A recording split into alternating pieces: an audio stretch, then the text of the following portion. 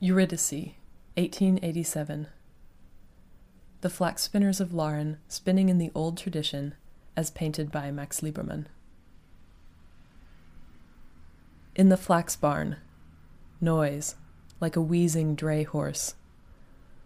Whisk counterclockwise to bleared spokes reeling, filaments dwindle, from down's phosphorescence to hardness, resilience.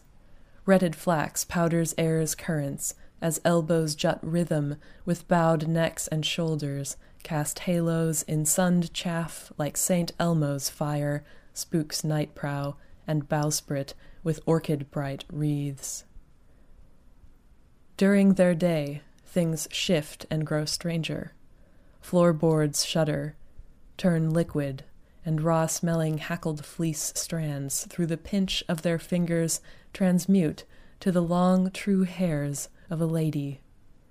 The tessera nib of the axle rotates to a 9-year-old's fist where she bends near the wheel rim, murmuring, swaying with soft concentration, like Orpheus threading his words through the lyre, his autumn-far gaze.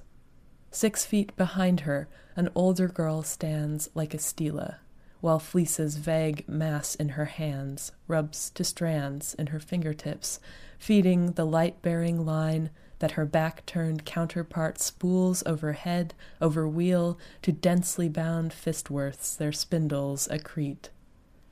This pair, multiplied down the barn's dark length, industry mirrors itself to its fullest, that art may negotiate profit, though always some excess, some waste, ere plagued with corollas, the eyes, then the lungs, slowly filled.